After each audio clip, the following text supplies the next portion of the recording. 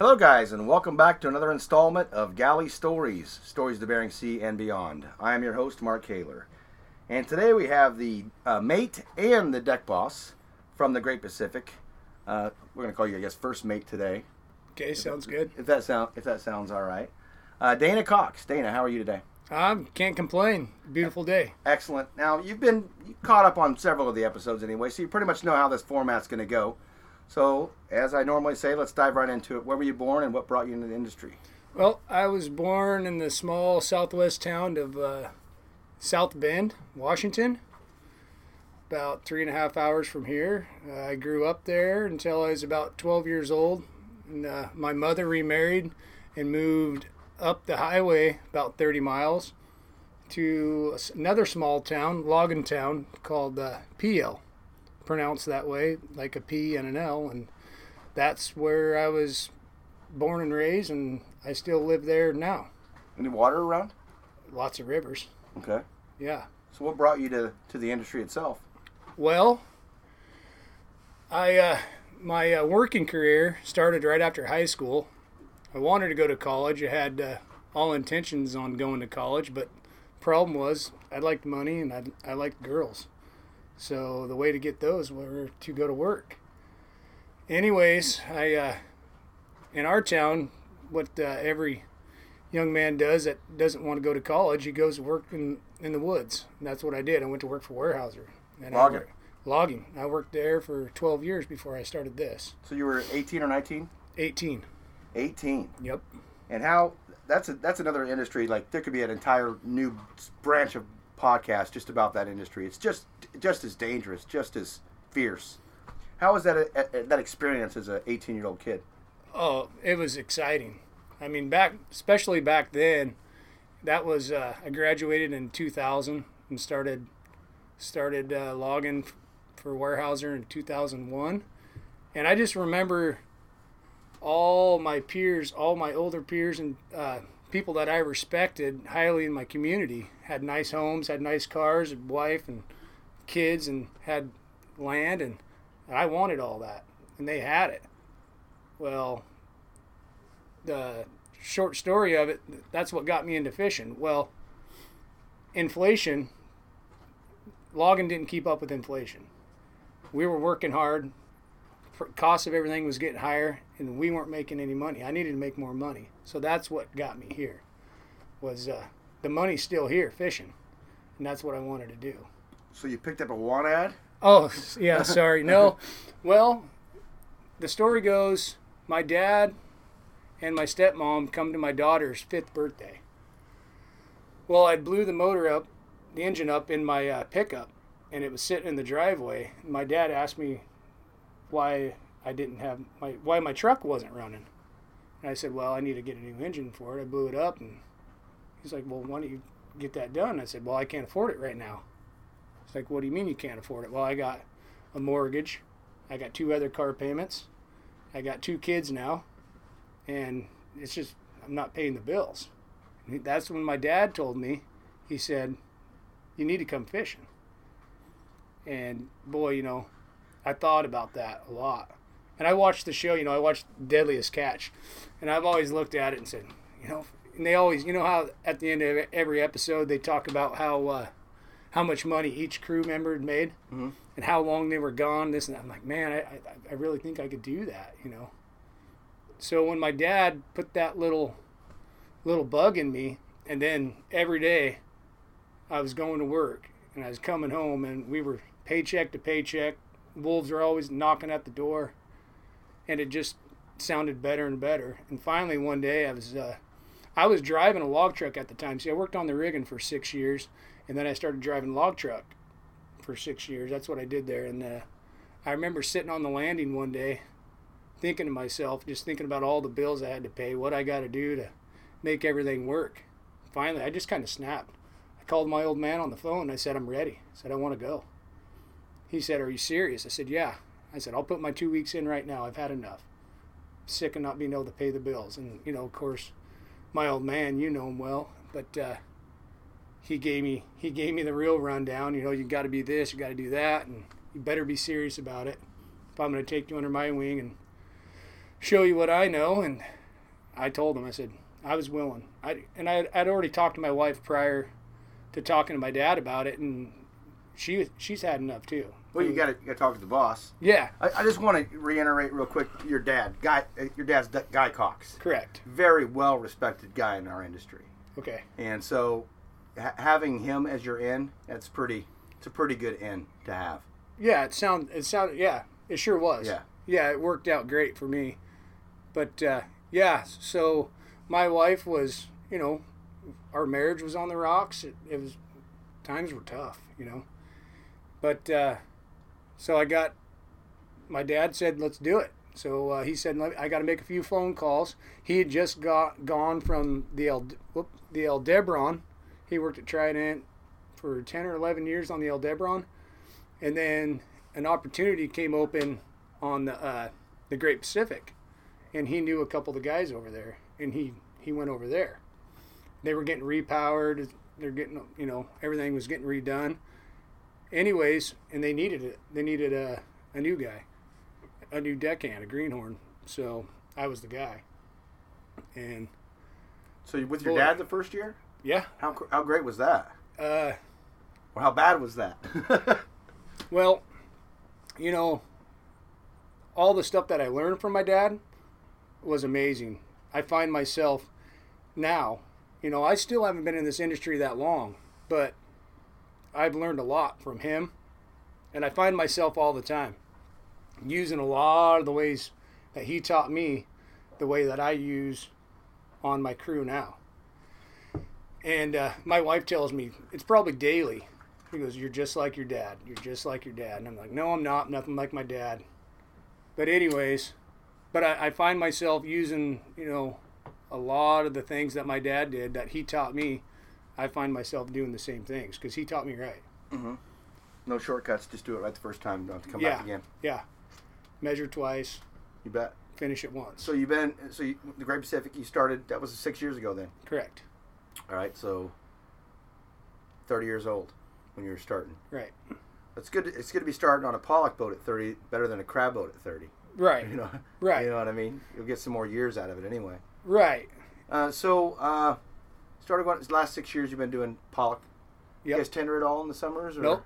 Just strictly A and B season pollock. Mm-hmm. That's it. I work for a really, really great company, and that's just all we do. So how long are you gone?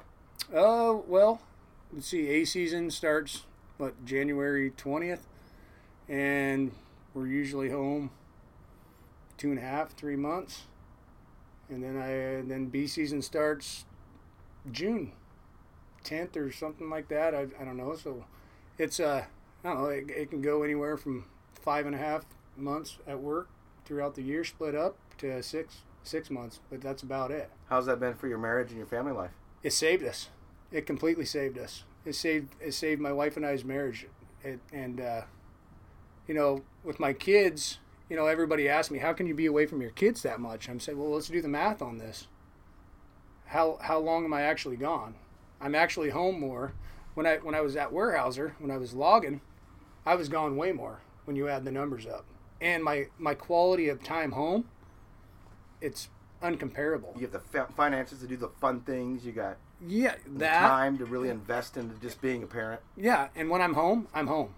I remember getting home. I'd leave the house at 3:00 in the morning, and then get home around, in the wintertime, 6:30, 7 o'clock at night. It's dark. I remember jumping in the shower. You'd be in your underwear, sitting on your easy chair, eating your dinner, trying to talk to your kids, trying to talk to your wife, and you'd fall asleep with your plate, your wife taking the plate out of your hands, and that's where you'd sleep, on the chair. Mm-hmm. So, and then on the weekends, you got to try to cram.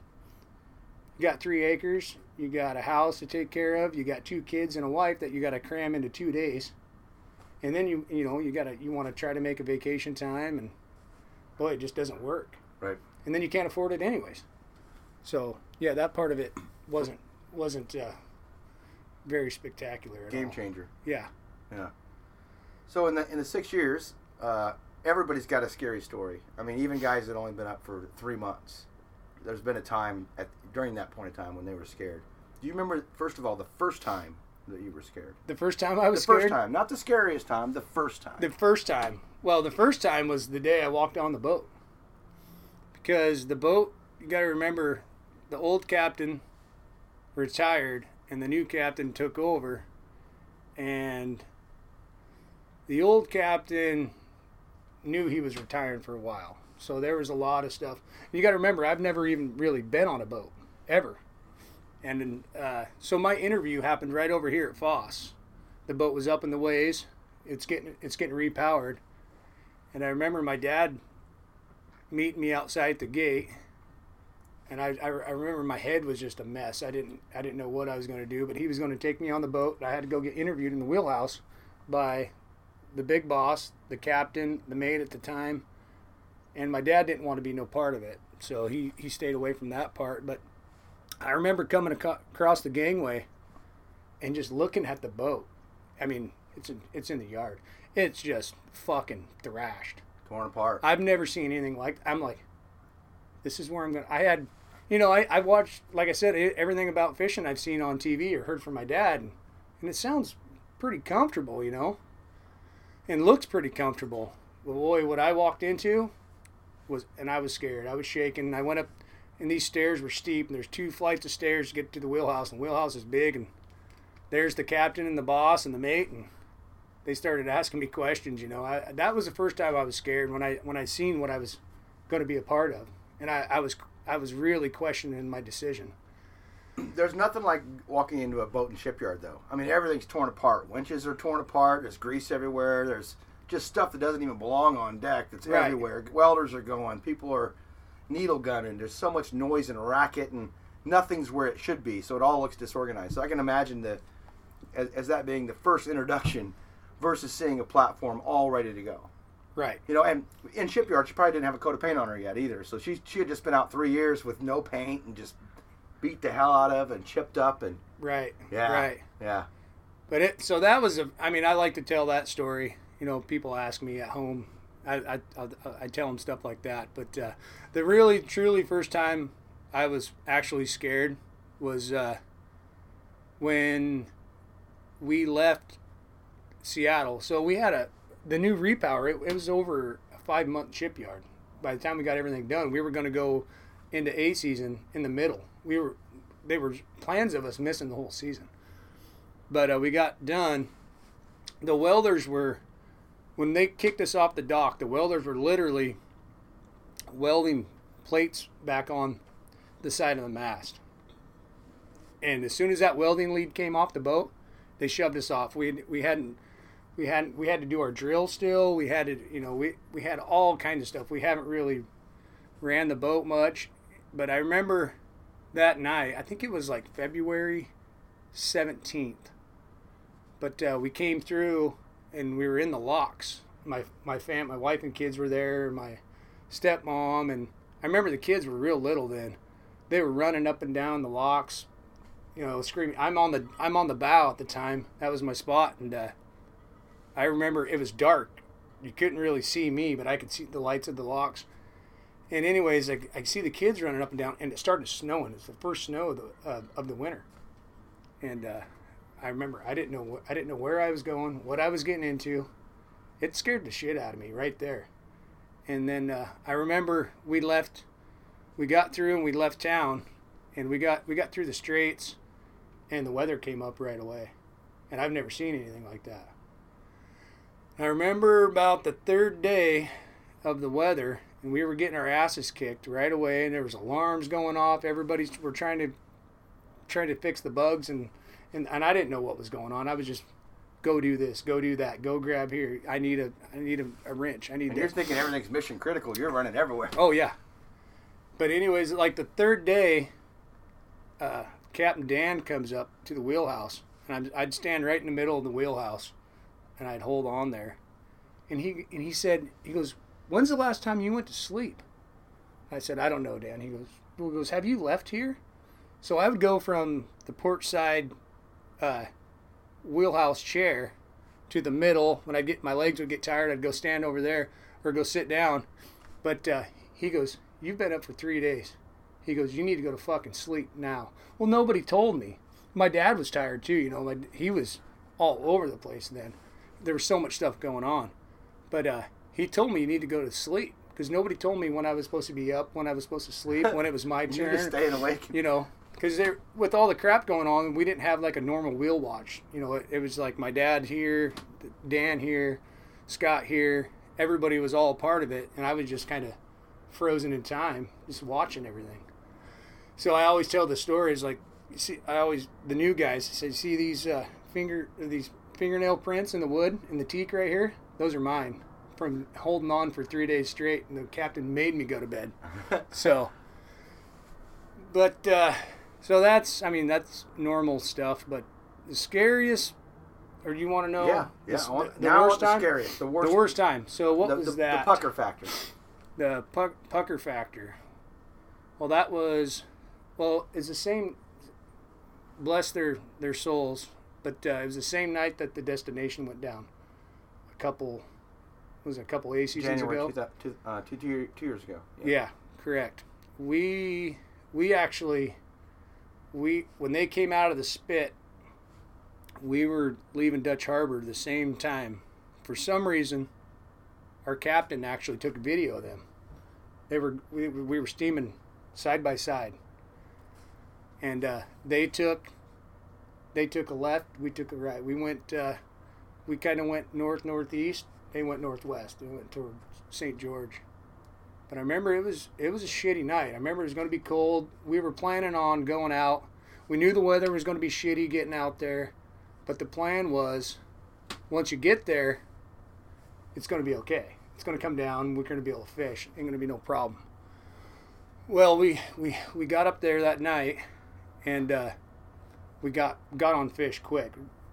We had a little crew meeting. It's like, you guys want to do this? Weather was shitty, and it was freezing with icing conditions, and we all agreed. I was kind of in charge of that decision at that time then too, and I said, yeah, we can do it. I said, as long as you go slow, Cap, and we'll take our time. Don't rush anything. We'll do everything safe. We'll get it done. So we set the gear. We go in the house. Everything went fine. Well, it was a quick tow, like 2 hours or something like that, and we were full. How big of a bag on? 125 ton. Okay, yeah. So we're hauling back, and we get up to the first zipper. All the weather's hitting us. I think we're towing, we're towing south, like we're towing almost directly back towards Dutch, and all the weather's coming on the starboard side. Everything, we're kind of in the ditch. We're trying to stay out, but it's just not working. Sometimes you just can't control that part. And dragging 125 tons. Right.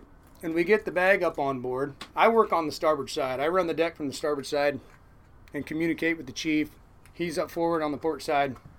Anyways, and the bag comes up on board, and the boat rolled, and it's almost like it's stuck, like you got stuck in mud. It just kind of froze there. It just froze. And next thing you know, I look around. I'm up to my waist in water. Water comes over the boat all the time. It comes in and it goes out the scuppers. Well, this time it didn't go away. And I look up. I stand up on the rail, and I'm looking up at Captain. And then I look over. I'm looking up at the chief, and everybody's just kind of froze. And I go, hey. I said, I'm up to my fucking waist in water. Something's wrong here. And, the captain screams down in the hailer. He says, hey, Chief, go down and check that number 4 wing tank on the starboard side. He goes, we must have, that's just buoyancy. We never put fuel in there or nothing. He said, either we put fuel in there or we pumped a hole in the water boat. in there, yeah. Well, he said, so the chief runs down, he comes back up. He goes, there's nothing in there. I'm like, well, what the fuck is it then? Well, we had quite a bit of ice on the starboard side of the boat, and the chief says, it's ice. I said, bullshit, it's not the ice. That's not that much ice. I've seen a lot more ice on this boat than that. Anyways, I didn't argue. We grabbed the ice hammers. We went up on the bow. We started on the bow. You're still listing. You're still. Oh, we're laid over. The bag's dangling there. I was ready to cut the cod end open and dump the whole shittery and see if that would work. get rid of the fish. But we weren't that quite scared yet. But we were trying to come up with a solution to the problem. And so we go up there. We spend 45 minutes busting ice from the bow all the way to the stern. And I knew it wasn't the problem. I just knew it. It was just not enough. We bust the ice, nothing's happening. Well, in the meantime, the captain goes down the shaft alley and goes down to that number. It's all the way on the back of the boat, stern, on the starboard side. And he comes back up. He said that fucking number 4 wing is full. So we're trying to figure out what to do. It's like, well, on our fuel manifold, we can hook a hose up there and suck it right out and pump it overboard. It's just water, fuel. It doesn't matter at this point. We're going to roll over, and the weather's shitty. Yeah. And and you're in the trough. We're in the trough. Yeah. I mean, we can't get out of it. Well, then we come back. So I get in comparison, it's kind of like driving a truck pulling a 20-foot rig behind you, and your tongue just got 10 feet longer, and it's windy out. You got no control over nothing. Raj. Yeah. Raj. So, and then I come back out on deck. So we start dumping a little bit at a time. We start dumping the fish. I'm like, let's just see what happens. We start getting rid of fish. We start dumping fish, and the boat it kind of wants to come back, but not all the time. And then I just happened to look behind me. Well, there was a bunch of everything. All the cards were stacked against us that night. Ice, ditch, water in our number 4 in a buoyancy hold. And then I look behind me. There's 2 scuppers that are aft there, and one was stuck shut. A wave hit it and slammed it and got it stuck inside the coaming, and it was stuck shut. The other one was stuck open. So essentially, we had a fucking water pump running on the starboard back deck with all the other crap going on. Yeah. So then we went and I figured that out. We ran over there and we got a rod. We beat that scupper open, and all the water went out. Just that quick. It went out. So then we just ended up dumping the bag, just like normal. The boat still had a little bit of a starboard list, but it came back, and it was not really a problem. We were heavy over there, but we ended up, I think that, we were all a little bit freaked out. So I think we just went with half a load into town, and then, had the divers come down and, found a hole.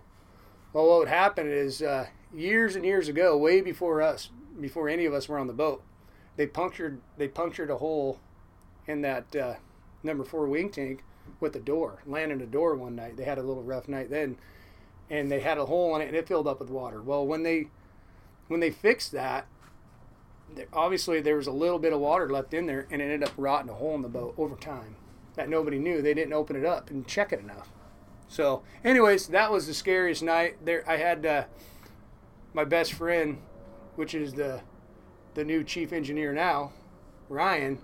That was his first time on the boat. I think it was like his 3rd trip. So he was on there that night. That was 2 years He was ago. on there. Yeah. Don't make the mistake of calling him Brian. Don't call him Brian. He's not okay with that. But I remember he was on the port side. He's standing by the weight chain. Did he come over as chief? It was a plan long time ago I put in place where I thought he was essentially going to be our chief, and it's worked like magic so far. So he already had some previous experience then. Oh yeah. Yeah. Okay. So not fishing, but mechanically, shit like that. Sure. But I just remember the look on his face, and I remember getting to town after that, and we were getting all that stuff fixed. He said, I remember him telling me, he's like, so I get to go fishing for my first time, and I'm going to die. My first trip out, my first season. He's like, this is where I'm going to die. I remember because he has a great big beard, right? This is during the event? Yeah. And I remember looking over him. I was not panicked, but I was not feeling good about the situation. But I remember looking over, his fucking beard was frozen sideways. He's got this great big beard. It's got to be a foot long. Oh, yeah. His eyes were that big around. Yeah, he was a little bit panicked. And we all were. But we lived through it, and we learned from it. And then man, the boat's gotten nothing but better since it, and we've got it all figured out and replaced, and we're just good as gold right now. Excellent. Knock on wood, you know. Excellent. So, I want to give you a chance to freestyle. Okay. I don't know what that means. It means just give me another story. It doesn't have to be a scary one. It doesn't have to be a great one. Just something memorable, or. Huh.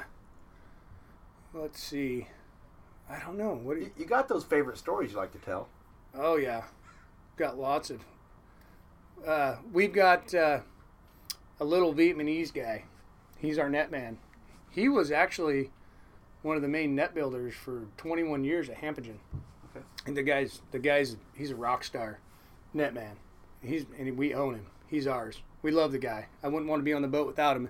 But we were doing a safety drill one time, and this always cracked us up. And you got to be careful with this guy. His English is okay, but he takes everything that you say. He doesn't understand our sarcasm, you know. And we're doing this safety drill, and we're talking about we're doing a man overboard.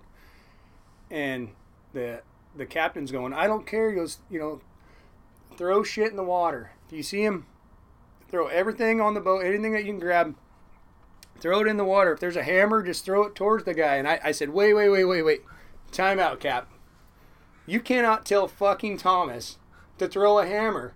I said, I might be holding on to the side of the boat and he'll throw a fucking hammer at me.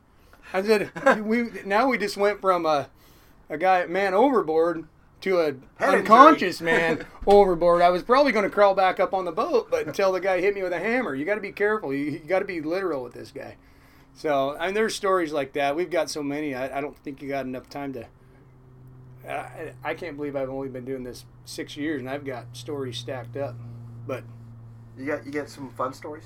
Fun stories? Yeah, oh well. Had some good days, I'm sure. Oh yeah, me and my chief engineer, my best friend. That's Brian. Ryan. I had to throw that in there for him so when he listens, he can. We got to town early one time. It was his first bee season, and it was a beautiful day. We busted our ass, got all of our work done at the dock, and we still had like 2 days in town. It's like, well, let's go fishing. So we got a little skiff. We went out one day. Him and I, we drove over. Have you been to Dutch Harbor? Oh yeah, many so times. You know, like if you're going towards Safeway, you look across and there's the waterfall. So we took the skiff out there. We trolled for pinks and sockeye. But anyways, we caught pinks. Then we went rock fishing. We set a crab pot.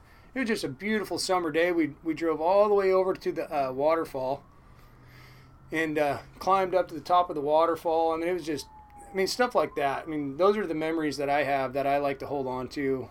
And then there's guys that pay thousands of dollars to do that. That's what we always joke about. It's like we could go out and just take somebody on our little skiff and take them and catch rockfish. These sea bass are 5 to 8 pounds, and you catch them. You could throw a friggin' beer can tab on your hook and let it flutter down and catch one every cast. And that's what we always say too. So, but we came back with our limit full of freaking we were catching snow crab, and we can't keep the king, so we had to throw those back. We had our limits of crab, sea bass, pinks, and then we caught a bunch of juvenile black cod too. They were running in there. We were catching the shit out of those. But that's my wife's favorite, man. Yeah. So we come back that night, and the relief captain was running the boat at the time, and we just pull right up the side of the boat and bring the crane down and pick up everything off the boat. And we were stuck filleting fish until like fucking 6 a.m. I mean, we just had so much stuff. That's a tough life to be stuck filleting on that fish. So, you're gonna take home as a home bag. Yeah, I mean, stuff like that. We get to enjoy stuff like that. And then when you leave town, and when you leave town and the weather's, the forecast is shitty, but the man upstairs has got he's got a good plan for how we're gonna attack it. And when the plans work out and you come back and you ain't got 3 days worth of gear work and bullshit to fix, and you got a boat full of fish, You didn't go sideways? Didn't go sideways in the trough, and yeah. And you get it done. I mean, you come back to the dock, you feel like somebody. That's what I love about this job. It's like every time you complete, it's like you complete a mission.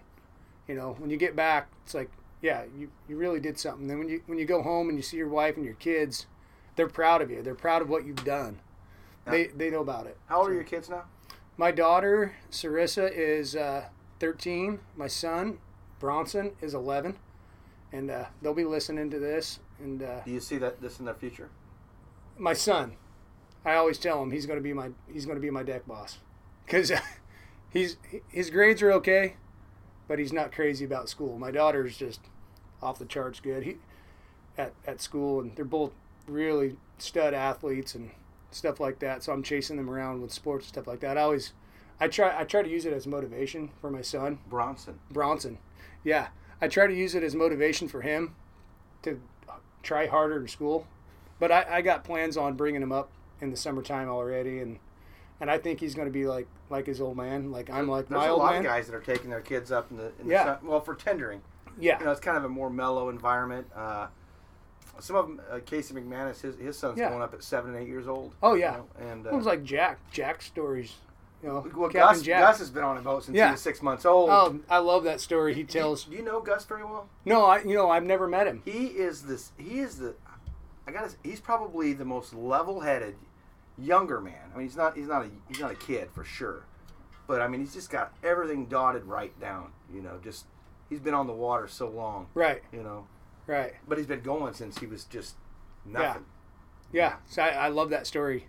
You know, I've got to meet Jack a few times, and he's told me some of his stories. And he tells me that story about Gus when he came home. You know, that's when he was fishing 10, 11 months out of the year, and he came home, and I think he said Gus was 8 years old, and he gave him a wedgie or something. You've probably heard this story. My panties? He called them his panties. He said he told his wife, walked in the kitchen and told his wife right then he's going to Alaska with him next season. He called them his panties. Missed a month of school and everything. Yeah. I just think that's great. I still tease Gus about that. That's awesome. Yeah.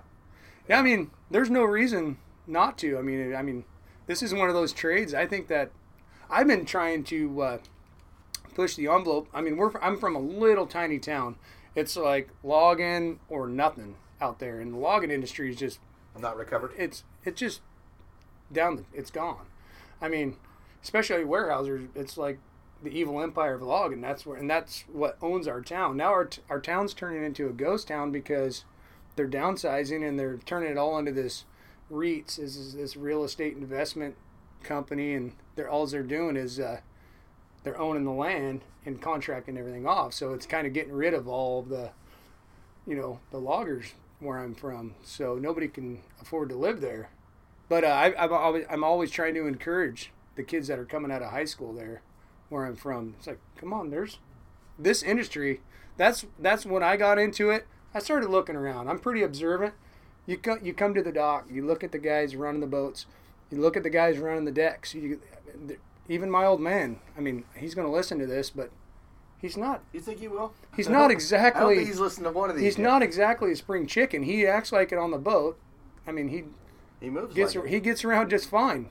But there's an expiration date to everybody's career. I mean, so that's why I've been trying to encourage these younger kids, especially from out where I'm from. Like Elmer Luce too.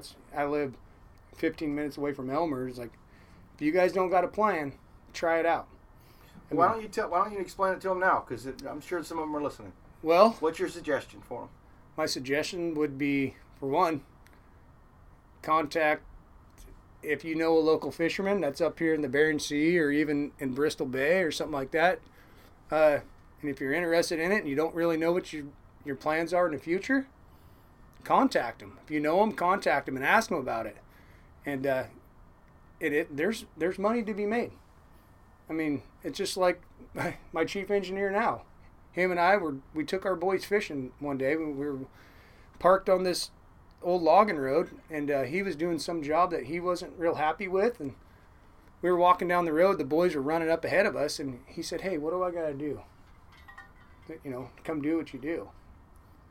And I said, "Are you serious about it?" And he said, "Yeah." Same thing your dad said. Are you serious about it? And he was dead serious about it. I said, "Hey, it's going to take a while."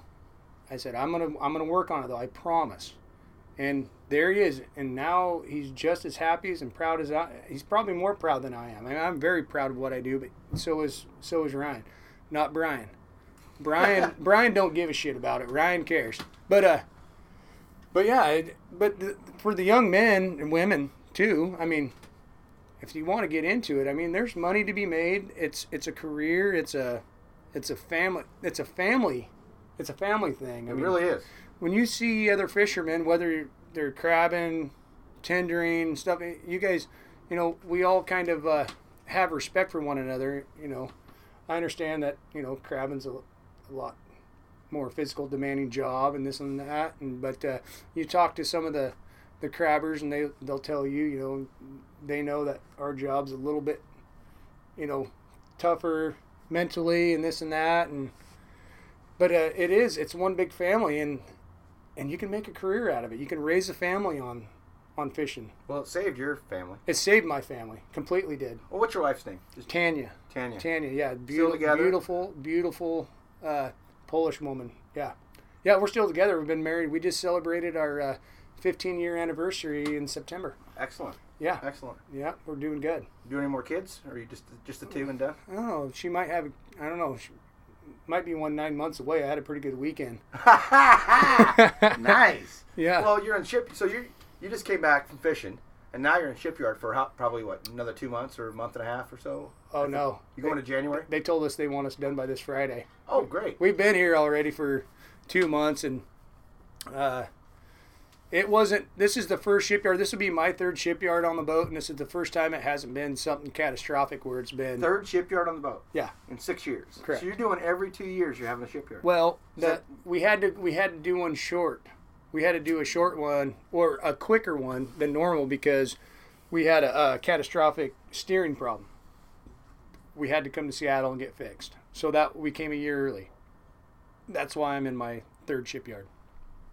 But yeah, I'm learning how to do the yard. I know there's lots of old salty dogs out there saying, "Oh, I'm a fucking kid. I've been in 25 shipyards." Well, you know, it used to be when you were in shipyard, you weren't paid for it. Right. That was labor you did to keep your spot on that deck. Right. You know, so nowadays, though, you still get paid for shipyard. Well, you know why they pay you for shipyard now, though. Because it's cheaper than the insurance and fucking you getting pissed off and walking off the boat and say you've rolled your ankle. I mean, that's my philosophy on it. But yeah, we get paid and we're happy. I would be there regardless. I would be there. So I went from making, I was driving log truck for Weyerhaeuser. I was making $26 an hour. Then I went to shipyard, my first shipyard, to making $12 an hour. You want to talk about the wolves calling? Oh yeah, knocking on the door. That's right. Because when you first came, they were in shipyard. They were in the yard. How long that last? 5.5 months. So your wife's going, I'm not sure we made the right decision here. But my old man was right there saying, "Hey, wait till you get fishing. It's going to work out." And I was stressing, you know. And the guys not answering the phone. And the guys took care of me, you know. My dad, my captain. As long as you work hard for somebody, they'll take care of you. I mean, that's what I love about it. It's a family. I mean, they'll take care of you. Even, you know, I was grinding my ass off with my dad.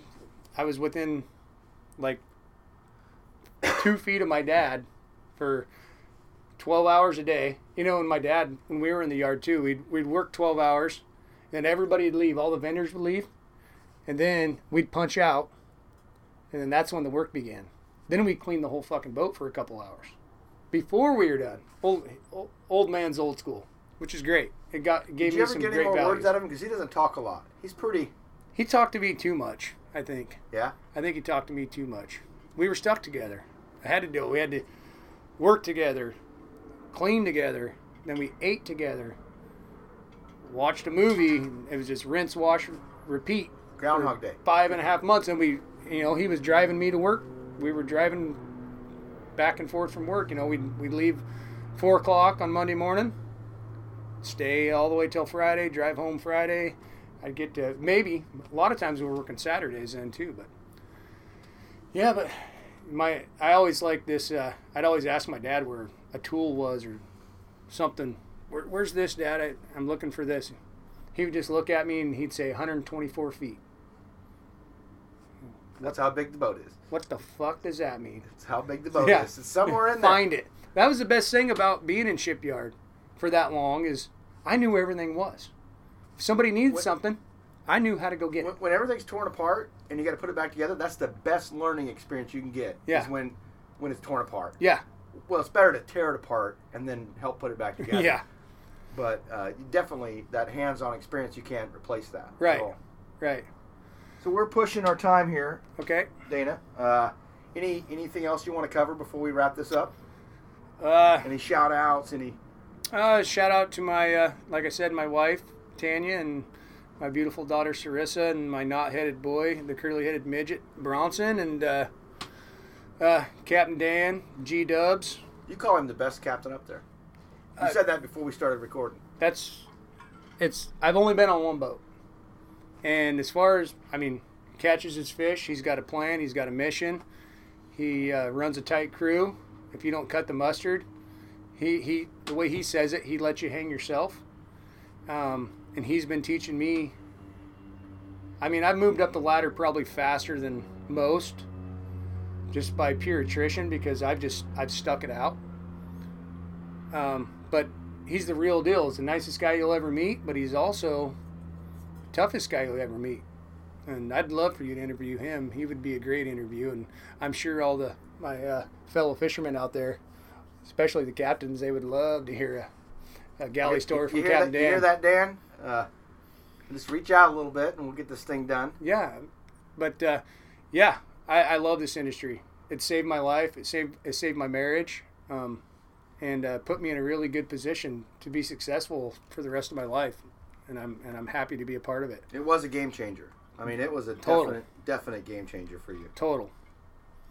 So would you change anything about it? Nothing. Absolutely nothing. I'm moving along, like I said, faster than normal, and I'm just going to keep my nose to the grind and see where it can take me. I'm going to just keep going, and I want to be a part of it, and I want to be a part of it moving forward. Well, it sounds like you're pretty rooted in it, and you're going to be. So with that, I want to just make sure that we do cover the bases in saying that if you're going to eat seafood, eat wild Alaska seafood. Oh, man. And if it's not wild Alaska seafood, at least make it wild. Yeah.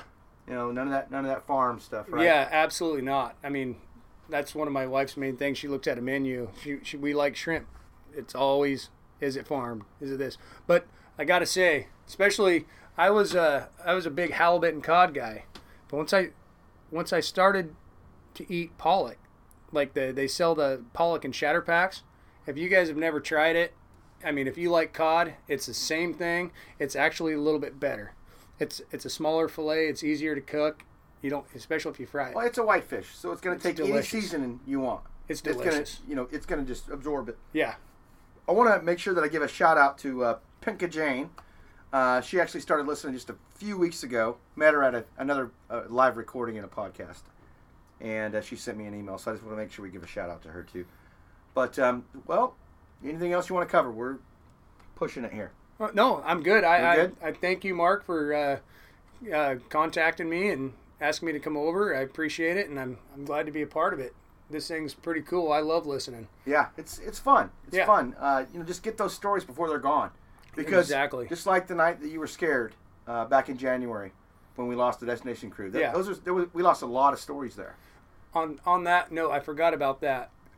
So in our fleet, another shout out, it's the Great Pacific, the Alaska Rose, the Bering Rose, the Seawolf, and the Destination. The Destination's a big pollock trawler, big mud boat. So we got that call after we got our stuff all figured out and settled in and figured we weren't going to roll over and die or go in the water. But we got a call on the radio that the Destination's E-Bird was off and there was no Mayday. And they were out there with us.